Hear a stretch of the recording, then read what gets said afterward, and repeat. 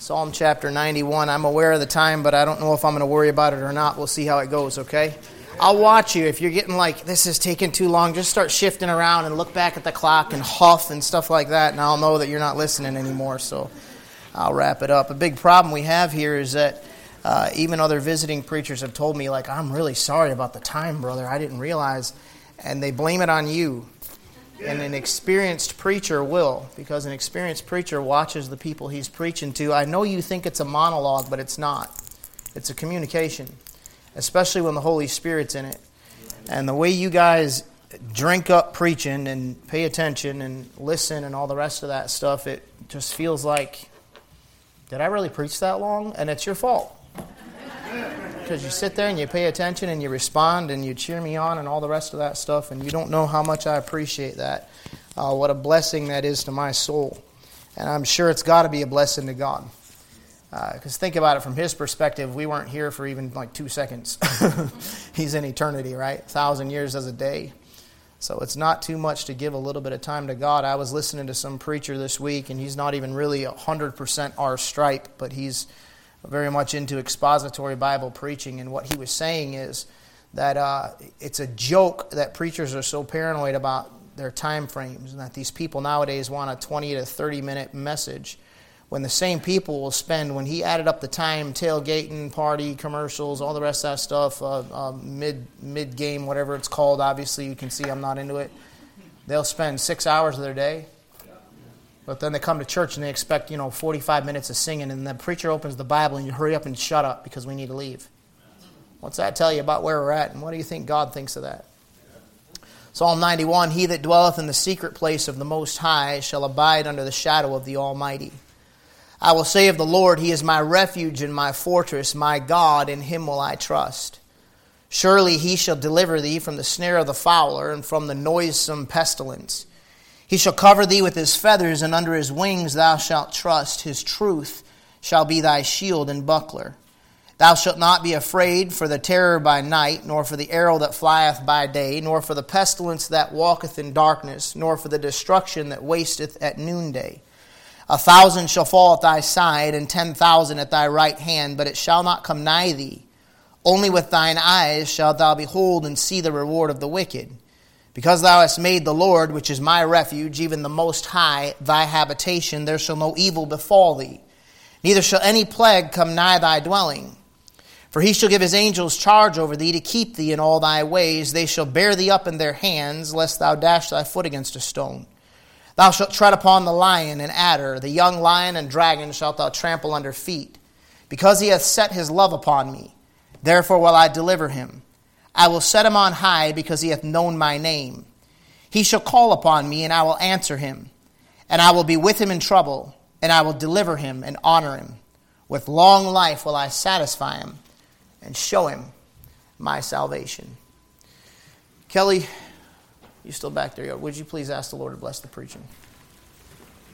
Lord, I just thank you that you're our refuge in a world that is chaotic and wicked, just full of sin. I thank you, Lord, that we have a place to come to where we can calm our hearts and open up this book and hear a little bit about you. I just pray that you'll speak to us this morning. I don't want to spend all this time here if you don't show up and speak to us. I just pray that you'll do that. Please use Pastor Mike and just guide his heart, guide his mind, and his mouth, and please use him this morning. I want to be able to look into this passage and see a little bit of you and learn a little bit more about you this morning.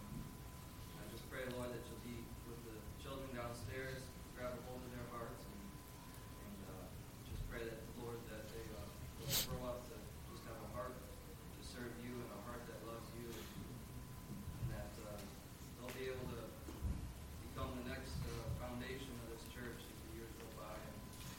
And thank you for everything that you do and who you are, and I pray that you speak to us, and we pray this in your name. Amen. Thank you. You may be seated. I think we're at my favorite chapter in all the Bible, really, in all the Psalms for sure. And I say I think because it seems like the more I read my Bible, the more certain stuff just jumps out at me. But this passage has meant a lot to my heart for years now. I remember back when I was at the Big Box Bible College, I was 20, 22 maybe, I think 22. And I just got right with the Lord, and I went off to Bible college because I knew from the time I was 15 God wanted me to be a preacher, but I didn't want anything to do with it, and I fought God on it for a long time. When I got right with God, I went off to Bible college, the place that my dad recommended that I go, and so I went there. And when I got there, I had what most young guys have when they're first called to preach.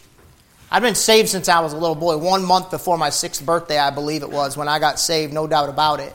But I was like, it was all new and fresh to me. I mean, just the realization that God really had saved me and God had forgiven me, and that when I got right with Jesus Christ, that Almighty God would have me and love me anyways and take me back after all my rebellion and all my pushing back against God and His will. And really just a fire for God had really begun to burn in my heart. It was just a personal thing between me and God. It's hard to even explain. And I got there, I was reading through my Bible, and I came to Psalm number 91, and that psalm jumped out at me so strong that I memorized this entire psalm. I remember getting up at 4 o'clock in the morning because I saw that he that dwelleth in the secret place of the Most High shall abide under the shadow of the Almighty. And man, I was like, whatever that means, God, that's what I want.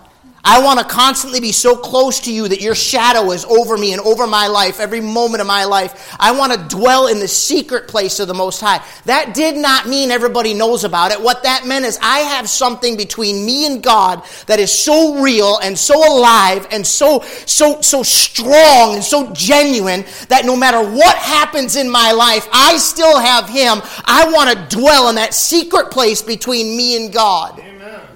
And man, nothing is more difficult than finding a secret place to get to develop the secret place than being in a dorm with a bunch of other guys. It's terrible. At that time, I was staying in what they called the lodge, and so it was sort of like I don't know, you fellas that preach in the jail, you ever see like a pod? You know, it's like a communal area, and then instead of having cells, which they sort of were, but it was a joke. Our cells had like about 6 or 8 guys in them, and there's like 3 to 4 bunk beds in there. And there was one particular guy that I was kind of friends with. I said kind of friends, you know. He was from North Carolina, and he was in my pod. I mean, in my cell. I mean, my room. We were together in that thing, right? And that guy was about maybe 115 to 120 pounds soaking wet. I mean, like he was a tiny little guy. And I'm not making fun of him. I hate it when people do that. But he had he was a little guy, and he had a really big mouth, right? And he would lay there and he would sleep. He had a sleeping disorder, so he'd sleep with his mouth wide open. And his sleeping disorder was a legitimate sleeping disorder. It was so bad that he had to be careful about driving because he could literally like be gone, right? So he would like pass out at a certain time every day. And I remember we had a lot of fun, you know.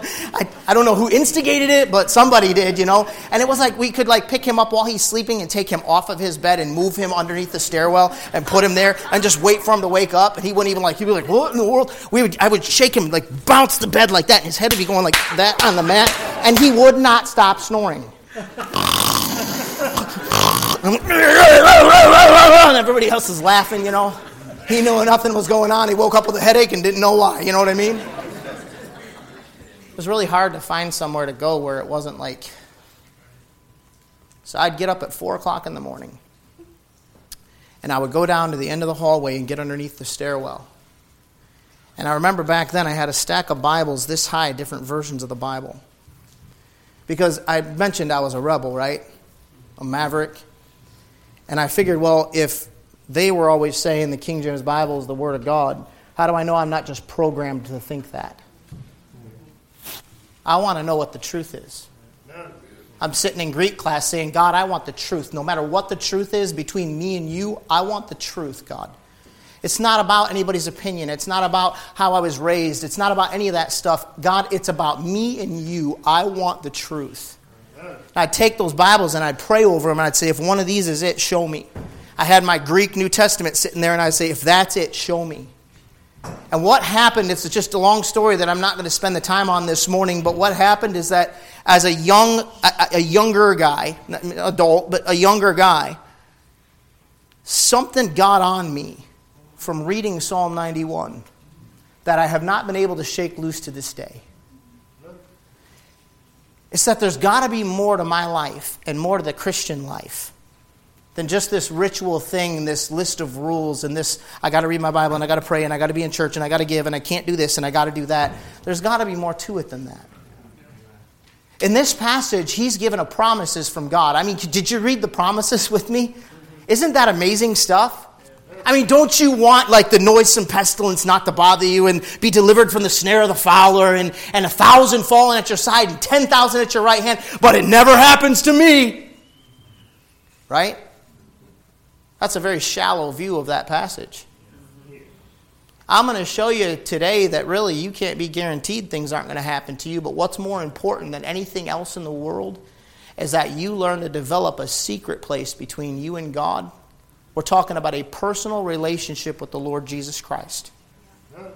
I'm talking about something between you and Him that's so real that no matter what's going on in the world around you, you can always run to that place. And when you get to that place, man, He is there. And He's with you. And He's helping you. And He's guiding you. People will break your heart. Sorry.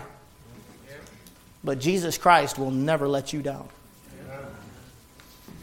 I want to see some things this morning as quickly as we can about this secret place that you and I need. First of all, look at verse number 2. This secret place is a place of power. He said, I will say of the Lord, He is my refuge and my fortress, my God. In Him will I trust. You know what you and I need in the day and age that we live in? You need a place to run to that's a safe place to get. You need to know that no matter what's going on around you, when you're under attack, that you can run somewhere to get some help. Listen to me, church. I'm telling you this morning, you're under attack more today than you've ever been, I think, in a very long time, at least in this country. The devil is on the prowl. And it's strong. I think it's because we're coming close to the coming of Jesus Christ. And you know, and we've taught you over and over again, the closer you get to the coming of Jesus Christ, the more they're all going to fall away. And the temptation and pressure is on you people that believe the King James Bible, that love Jesus Christ, that are saved. The pressure is on you to get you to fall. The pressure's on these young people like never before. Could you imagine, some of you in your 40s, 50s, and 60s, could you imagine if you were a teenager right now and your parents handed you a device that you could tune into anything you wanted to in the secret place of your bedroom and mom and dad don't even know? Could you imagine if you had a passcode your parents don't know about? You're right. Hello, it got real quiet, mom and dad. That just might be conviction. I don't know. Could you imagine what these kids are up against nowadays? The brainwashing that they're getting. You got an adversary of the devil that is out there trying to destroy your family, destroy your walk with Jesus Christ, and destroy your life. And he's as real as the nose on my face. Go to 1 Timothy chapter 3. He says, surely He shall deliver thee from the snare of the fowler. Boy, what I want to be delivered from the snares of the devil. 1 Timothy chapter 3. What I'm not going to give you this morning is I'm not going to give you the prosperity gospel. You can go 100 other places and get that garbage. That stuff's the biggest bunch of some guys up there lying to you, living in some rich house and trying to get you to give more money by telling you all about the prosperity gospel. What he's doing is he's living the life of the rich and famous and saying, if you please God and if you do right and if you walk with the Lord and if you have the personal relationship with God that I have, then you'll be rich and blessed like me. So therefore give to me. So God will bless you. That's not what I'm going to give you this morning. I know people that are more spiritual than me that seem to go through hell on this earth. That suffer the loss of children. That wind up getting cancer and dying. So don't give me this garbage. My God would never do that to me. What planet are you on? Don't you know that your forefathers got butchered and killed for preaching the name of Jesus Christ? Don't you realize that you are not promised that nothing bad is going to happen to you in this lifetime, even though we just read the promises God gave, and I'm going to circle back to that in a minute, but you better understand that doesn't necessarily mean you're not going to have hard times in serving the Lord. Amen. Talking just before church, and I won't call him out, so I don't want to embarrass him, but brother just got saved a couple months ago, said, man, it seems like ever since we got saved, you're right, it's just been tough. I said, well, the one thing I know about you is you ain't going to tap out. Well, what you got's real, folks. And that's why you get the pressure you get. 1 Timothy chapter 3, look at verse 7. Moreover, he must have a good report of them which are without, lest he fall into a reproach. And see the word? You know what he said? The secret place of the Most High is a refuge you can run to keep you from the snare of the fowler. A fowler is somebody who traps birds. And you got an enemy out there trying to trap you. How do you keep from getting trapped by the devil? Listen, here's the scary thing. I don't think most saved people stop and look at their life and say, I know what I want to do. I'm going to try to throw it away. I know what I'm going to do. I'm going to take a good marriage and I'm just going to try to wreck it. I know what I'm going to do. I'm going to actually have some kids, bring them into the world, get them started in church, and then do everything I can to wreck them. I don't think anybody actually in their right mind sets out to ruin their life. I don't think anybody in the... not you. You're here this morning. You could have been somewhere else. I mean, one of the last few halfway warm days we're going to have, it's like already some of the leaves looked like they were turning. You're here this morning because you have a desire for God, right? You have a desire for truth, right? You did not come to this church of all places because you're just one of those quasi-Christians that could care less about preaching. Nobody sets out to say, I want to ruin my life. But you know how many of us, as we get in our 40s and 50s and 60s, can I get an amen once you know what I'm saying? Amen. Look back and say, wow, did I ever mess that up? Amen. Well, I don't want that, do you? No, sir. That's why before I made huge decisions about all that we've been doing and all the money we've already spent and all the money we have to spend, I got on the phone with somebody that can see some stuff I can't see. It says, that's a trap. Somebody with more wisdom than me. Somebody that's been through it before. Why? Because I don't want that snare. I don't want to wreck everything God's doing. I don't want to mess up. And I'm telling you, the devil is so tricky. He knows how to set you up. If you haven't noticed. You ever seen when you had a really bad day that started out okay and went all wrong? And you look back at the day and you're like, how did this thing even start? And where are we at now? You got caught. The secret place of the Most High keeps you from the snare of the fowler. It doesn't keep you from bad news from the doctor. It keeps you from the snare of the devil. There's another passage. Go over to 2 Timothy if you would. I want you to see that one. We're talking about the snares that come up in life and the refuge that you have, a place of power you can get to. 2 Timothy chapter 2. Look at verse 26. 2 Timothy chapter 2, verse 26. Well, back up for a second. Look at verse 24. But the servant of the Lord must not strive, but be gentle unto all men, apt to teach, patient, in meekness instructing those, watch it, that oppose themselves. You ever see Christians, you're like, what are you doing to yourself? Do you hear yourself? Like... Really? Okay. It's real easy for a pastor to get that way. Honestly, as a pastor, and it's not because of you, you're a great church, but I'm telling you, people are people, and it's real easy for a pastor to get to a point like, okay, whatever. You know what you and I do? We oppose ourselves. Yeah. Don't you want to do right? Yes. Don't you want God's blessing on your life? Yes. Aren't you the one that always gets in the way of that? Hello, welcome to the club. We all do. You know what you're here for this morning? You're here to find a secret place between you and God, even though you're sitting in public. Amen. In other words, when you come to church, you ought to come here saying, God, would you give me this morning what I need, please? Because I need something from you. Amen. Why? Because I'm my worst enemy. It's not the Christians that have hurt me, and I've been hurt by them. It's not other people that have done me wrong, and they have. I'm my biggest enemy. If God peradventure will give them repentance to the acknowledging of the truth, that they may recover themselves out of the snare of the devil, who are taken captive by him at his will. Did you see that snare? You know what the devil will do with you? He'll take you captive at his will. You think about that for a minute. At his will. Man, when I was training jiu-jitsu, there were guys in there, a couple of them that were so good. My coach would do this.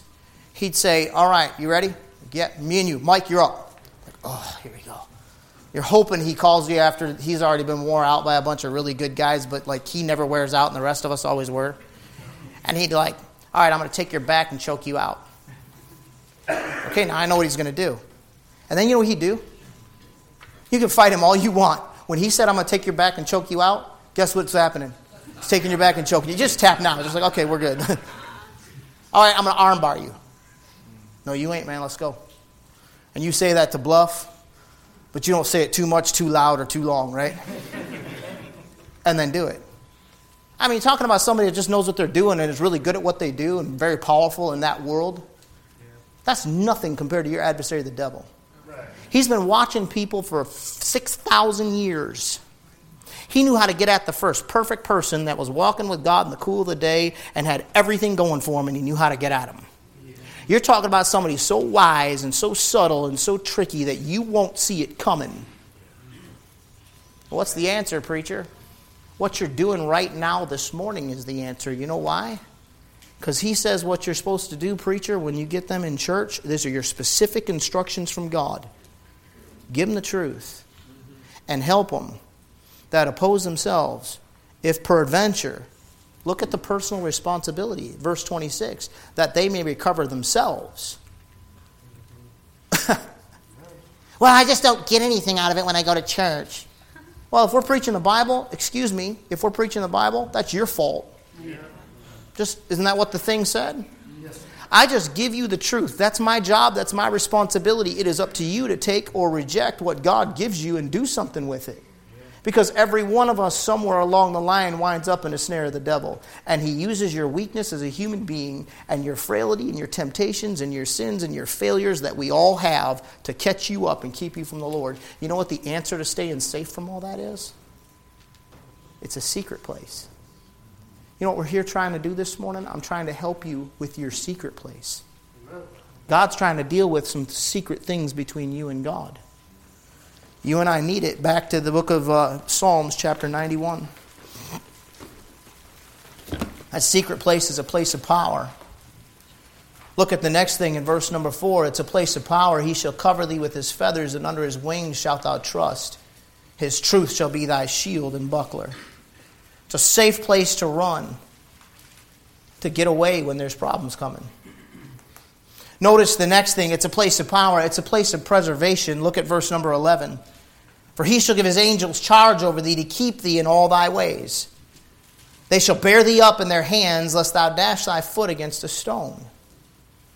You know what we need? We need a place of preservation. You ever been tempted to quit? You know you're not strong enough to keep yourself serving God. Folks, I'm in it, man. I'm in it up to my eyeballs. I'm more excited about serving God now than I ever have been in my life. I'm more excited about the ministry now than I ever have been in my life, and it's not in the same way that it used to be when I was younger. I'm excited about it. I feel like right now, boy, it's just watching God do things. It's just amazing to me. It's coming from so many different angles that nobody can take credit for. It's like wild what God's doing for us.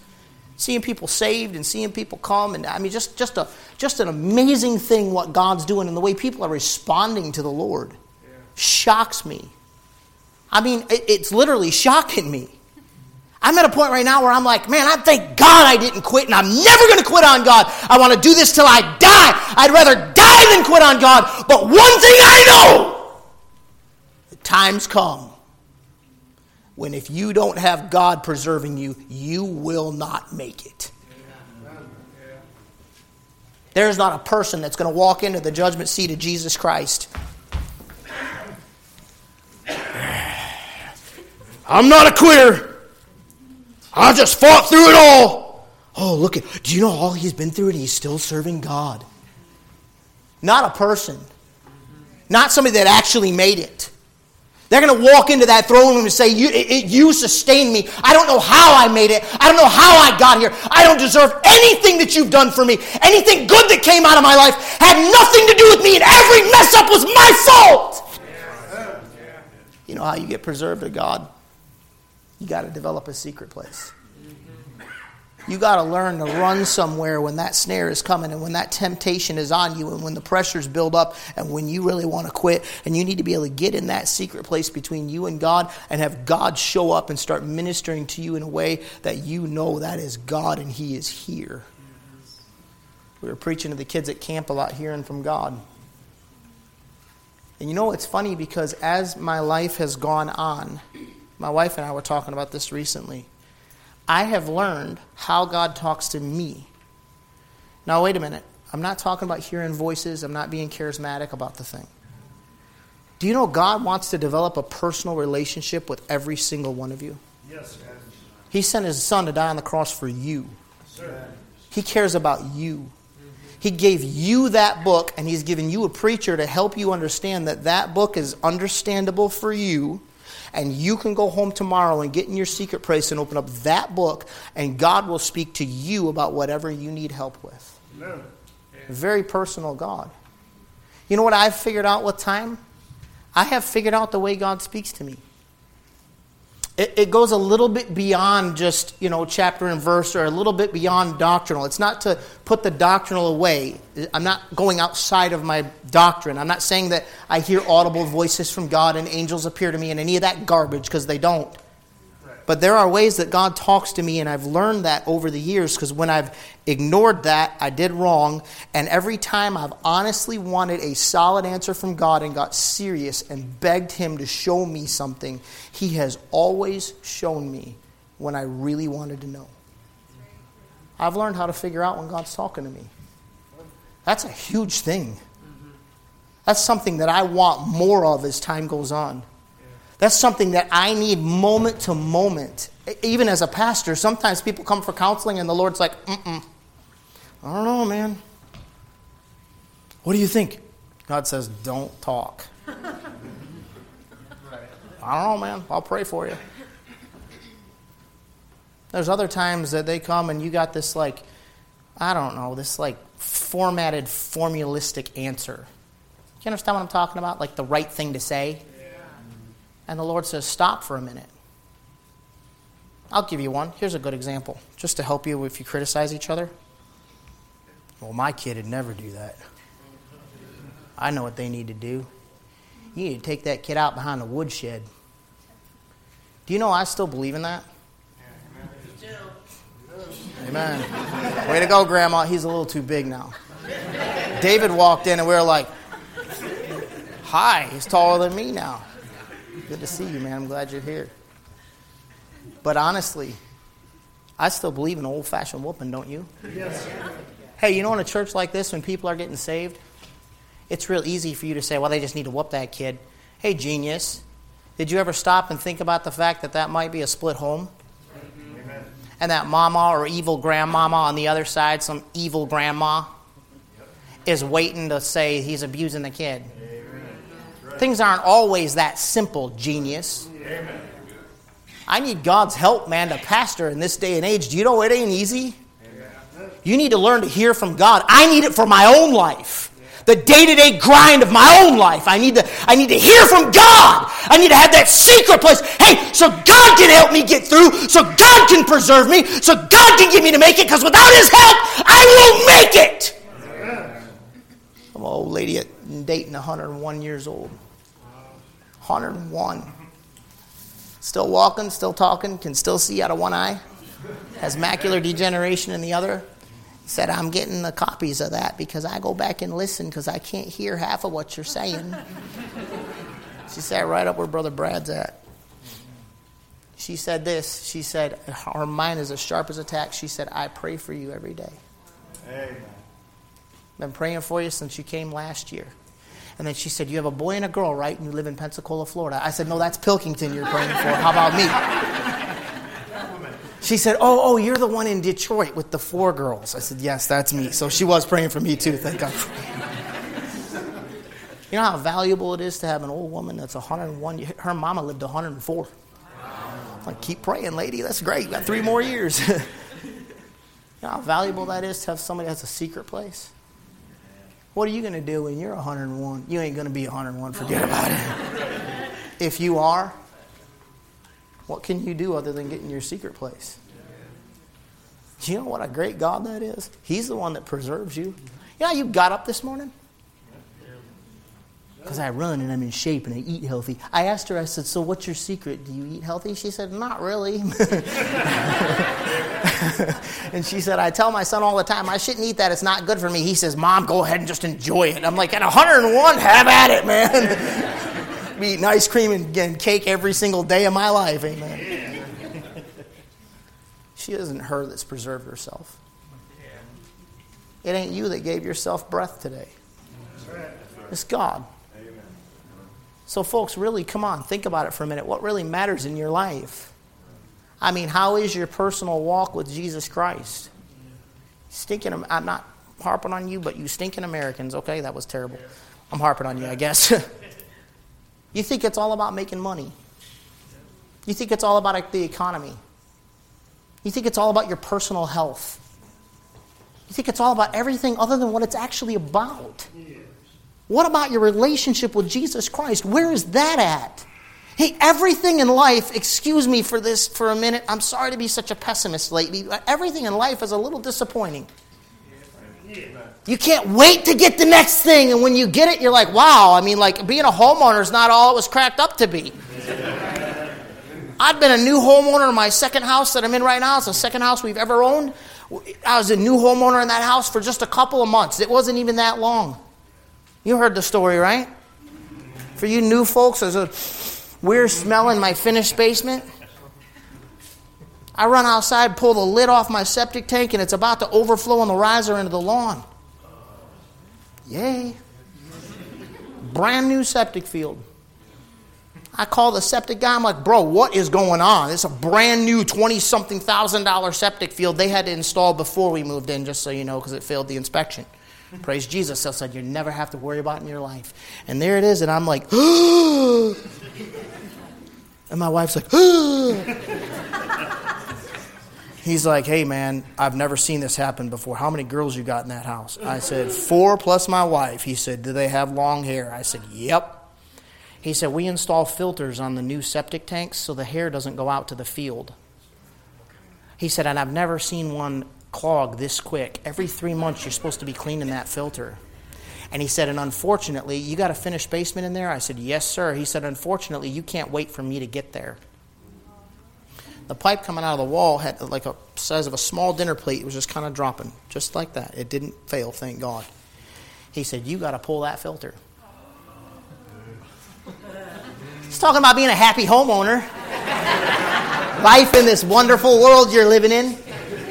I said, huh? He said, you can't wait. You got to pull it now.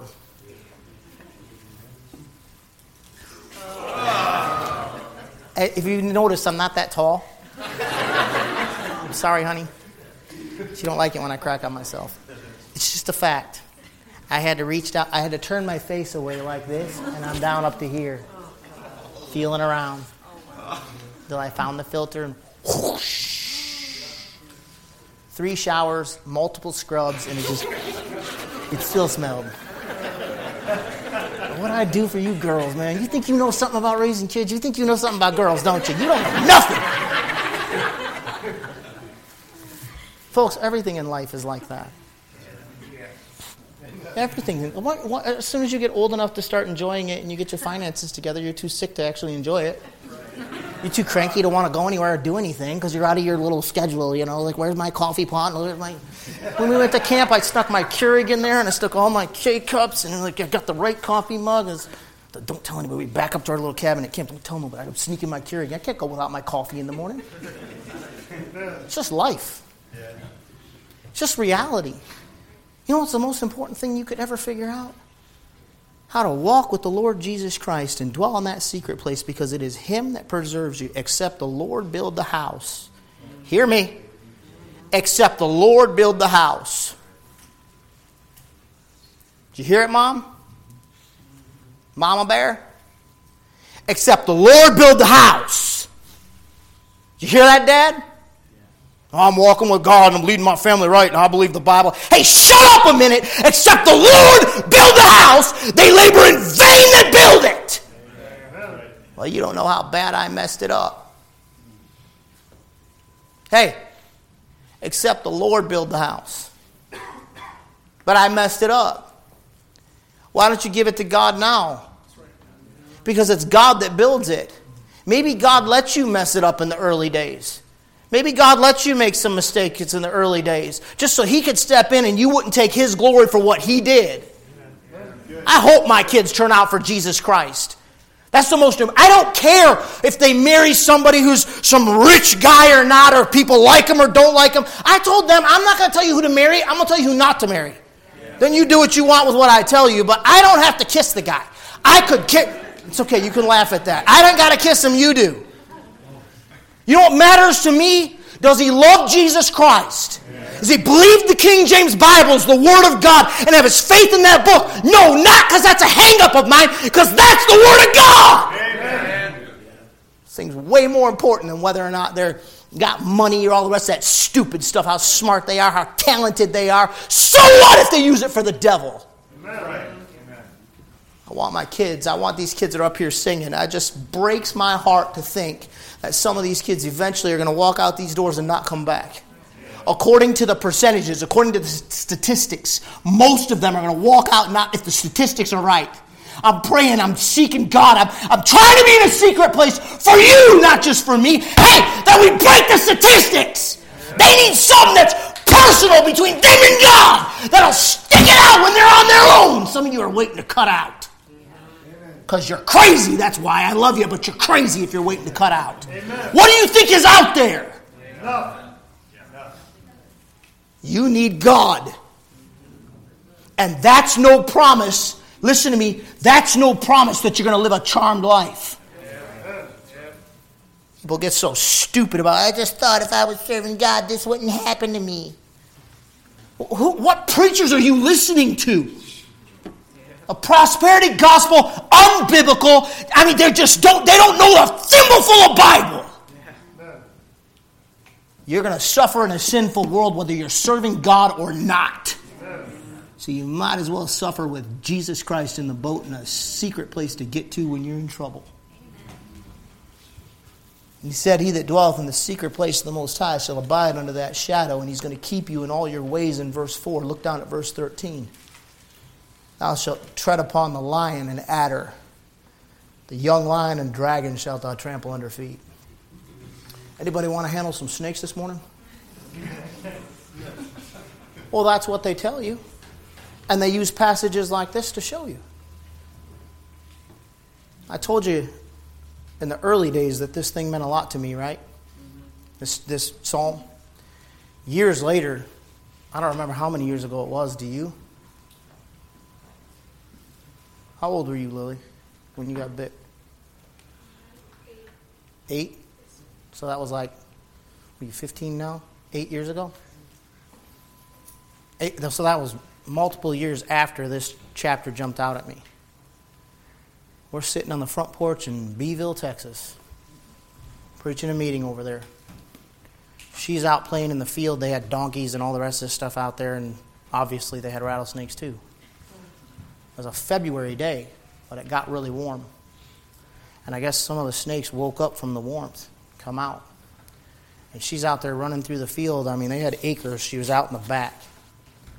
We're sitting on the front porch talking to a lady from the church who was at the house for lunch or whatever, and having a nice little conversation. And she was an older woman. We're talking. And we've always taught our kids, you don't walk up and interrupt adults unless you want to learn a little something about the woodshed. You know what I mean?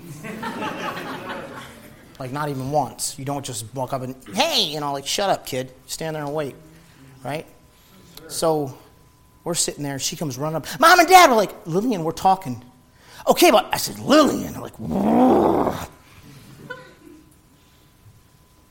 And she said, and Grace said, Lily? And she said, okay, but I got bit by a snake. We were like, huh? And everybody was there was like, well, it had to have been this snake or that snake, because if it was a poisonous snake, she wouldn't have run all the way from the back and be up here and be fine. And we looked down at her leg, and there's 2 little holes. We brought her in and set her on the countertop. We're confused, because she's like, we're like, yeah, I'm fine. She had a bruise. Well, yeah, I'm fine. Okay. So Brother Peacock was on the way to the airport. The preacher was taking him to the airport at the time. We shot a picture of it and sent it to him, and he said, get her to the hospital now. He's like, that is not a non-venomous snake. He called me. He's like, hey, man. I'm like, hey, we don't have poisonous snakes up by me. I mean, she's fine. Everybody's saying she's fine. He's like, get her there now. I said, okay. Threw her in the car and ran her to the hospital. It was a dry bite. You know what happened the second she said, okay, but I got bit by a snake, and Grace looked at it and said, honey, that's not a non-venomous snake. And it had to be. She's like, that's fangs. That's not okay. And there was a big debate going on whether she was all right or not. Grace is like, honey, that's not okay. And I'm like, she seems okay to me, you know. Quit being emotional. What's your problem, woman? You know, okay, you're smarter than me, but she's fine, so whatever, you know. You're smarter, but I'm right, so we're good. First thing that hit me when Grace said, that's not okay. Young lion and dragon shalt thou trample under feet. That God spoke to me, not an audible voice. That verse that I had put in my memory, 8 years ago I was 38, so 37. So I'd had that verse in my memory for how many years? 10, 27, 14 years. He pulled it up in a moment of complete panic, and I was able to stay calm under the pressure and say, honey, she's going to be all right. And Mama was shaking, sitting in the hospital shaking, waiting. They said, yeah, that's a venomous snake, and they estimated it was, what did they say, 3.5 feet or something like that? That was their estimation about how big the bite was. Man, what a blessing. It doesn't mean you're not going to get bit. Right. Charismatic preacher. Doesn't mean you're not going to get bit. It doesn't mean you come in and you grab snakes by the tail to show everybody how spiritual you are. Right. Stupid. You know how many of those guys die? Or wind up bit? Well, if you really got the gift, then you're never going to get bit. See how they mess with your head? Right. But just because we're not charismatic and we believe in rightly dividing the word of truth doesn't mean our God can't help us out if he feels like it. Right. And when he feels like it. But you know what you don't do? You don't tempt the Lord thy God, because you know Lucifer, when he went to tempt Jesus Christ, quoted Psalm 91 to him. And you know what Jesus said? No, I'm not doing that. You're not rightly dividing the word of truth. You're pulling the thing out of context, and you forgot a little something in the verse there, Lucifer. You're misquoting the Bible. You got your own version. It means generally the same thing, Jesus. Yeah, I know, but if I listen to you, I'm going to fall. I'm going to commit my first sin. I'm not doing it. Thou shalt not tempt the Lord thy God. Amen. I'm talking about God preserving you. I mean, my kid would have been dead if it would have been up to us. Because she ran all the way from back there when we didn't know, which wouldn't be a good thing. And by the time we got busy talking about it and kicking it around, a snake of that size and the size she was at that age, it could have killed her. Anna had her hip surgery a few years ago, a pretty major surgery, a lot of the main veins there and all that stuff. And Grace had done what she always did, and hours and hours and hours and hours of researching. And she remembers everything. She's going to get mad at me for this. I'll hear it on the way home, because she doesn't like when I talk about her, but I love her, so I'm talking about her. And I'm proud of her. Amen. And so she knew what to expect, and she knew one of the possible things after a surgery like this is a blood clot. And she knew the symptoms of it and what to look for. She come walking downstairs, and Anna was sitting on the couch, white. And Grace said, honey! And I know that voice. I know that tone.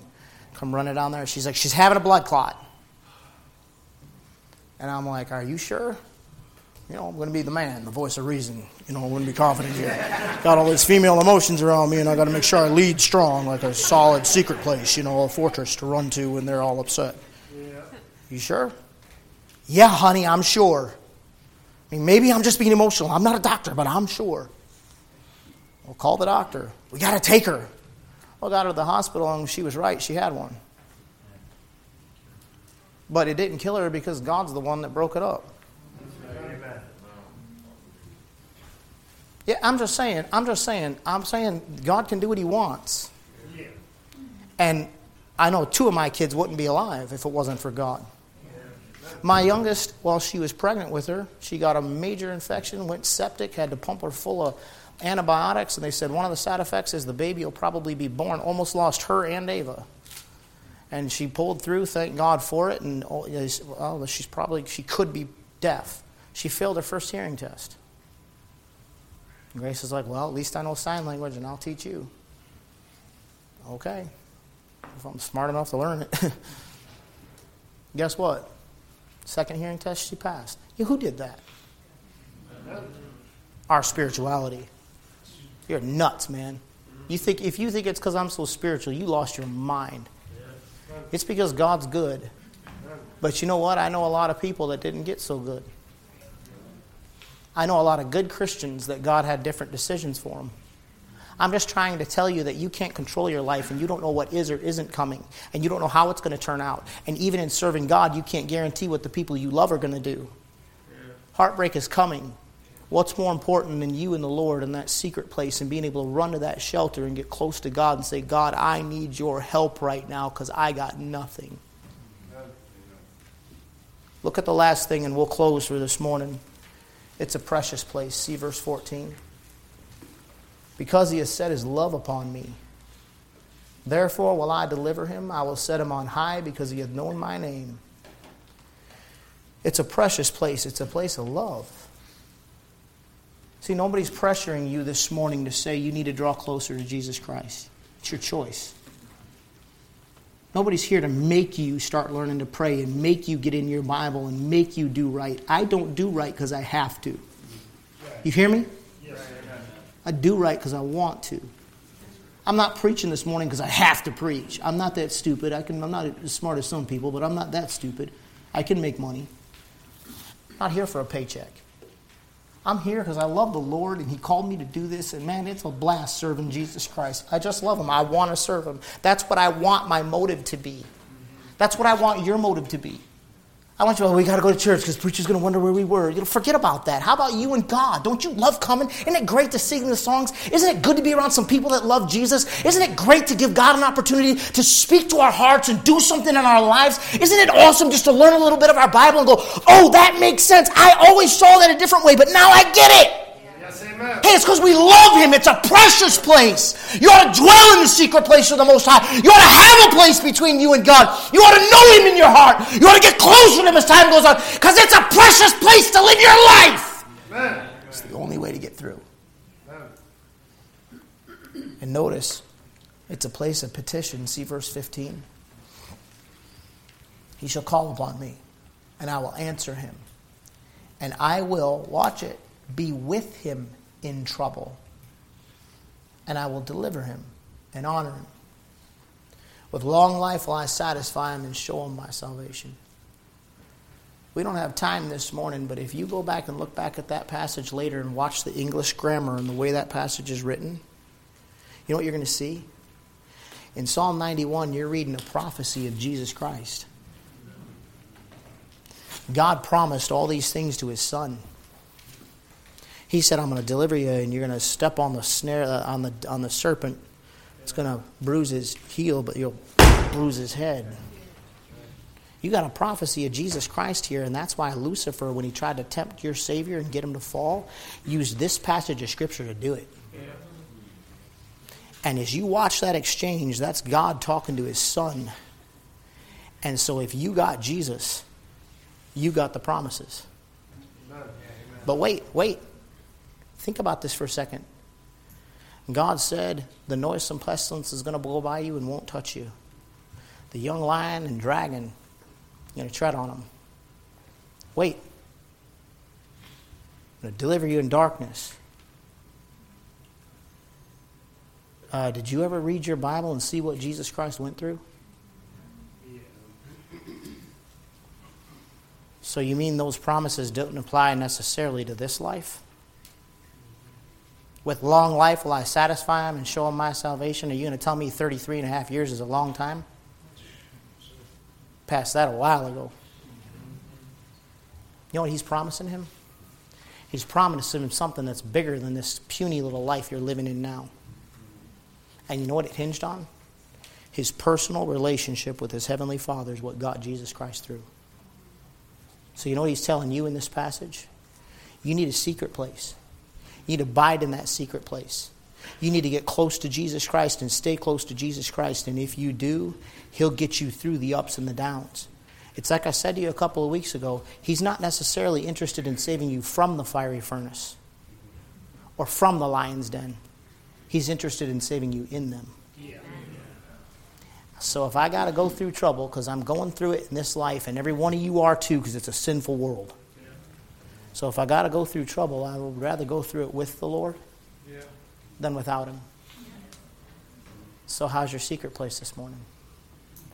Let's stand to our feet with our heads bowed and our eyes closed. I want to give you an opportunity like we always do to respond.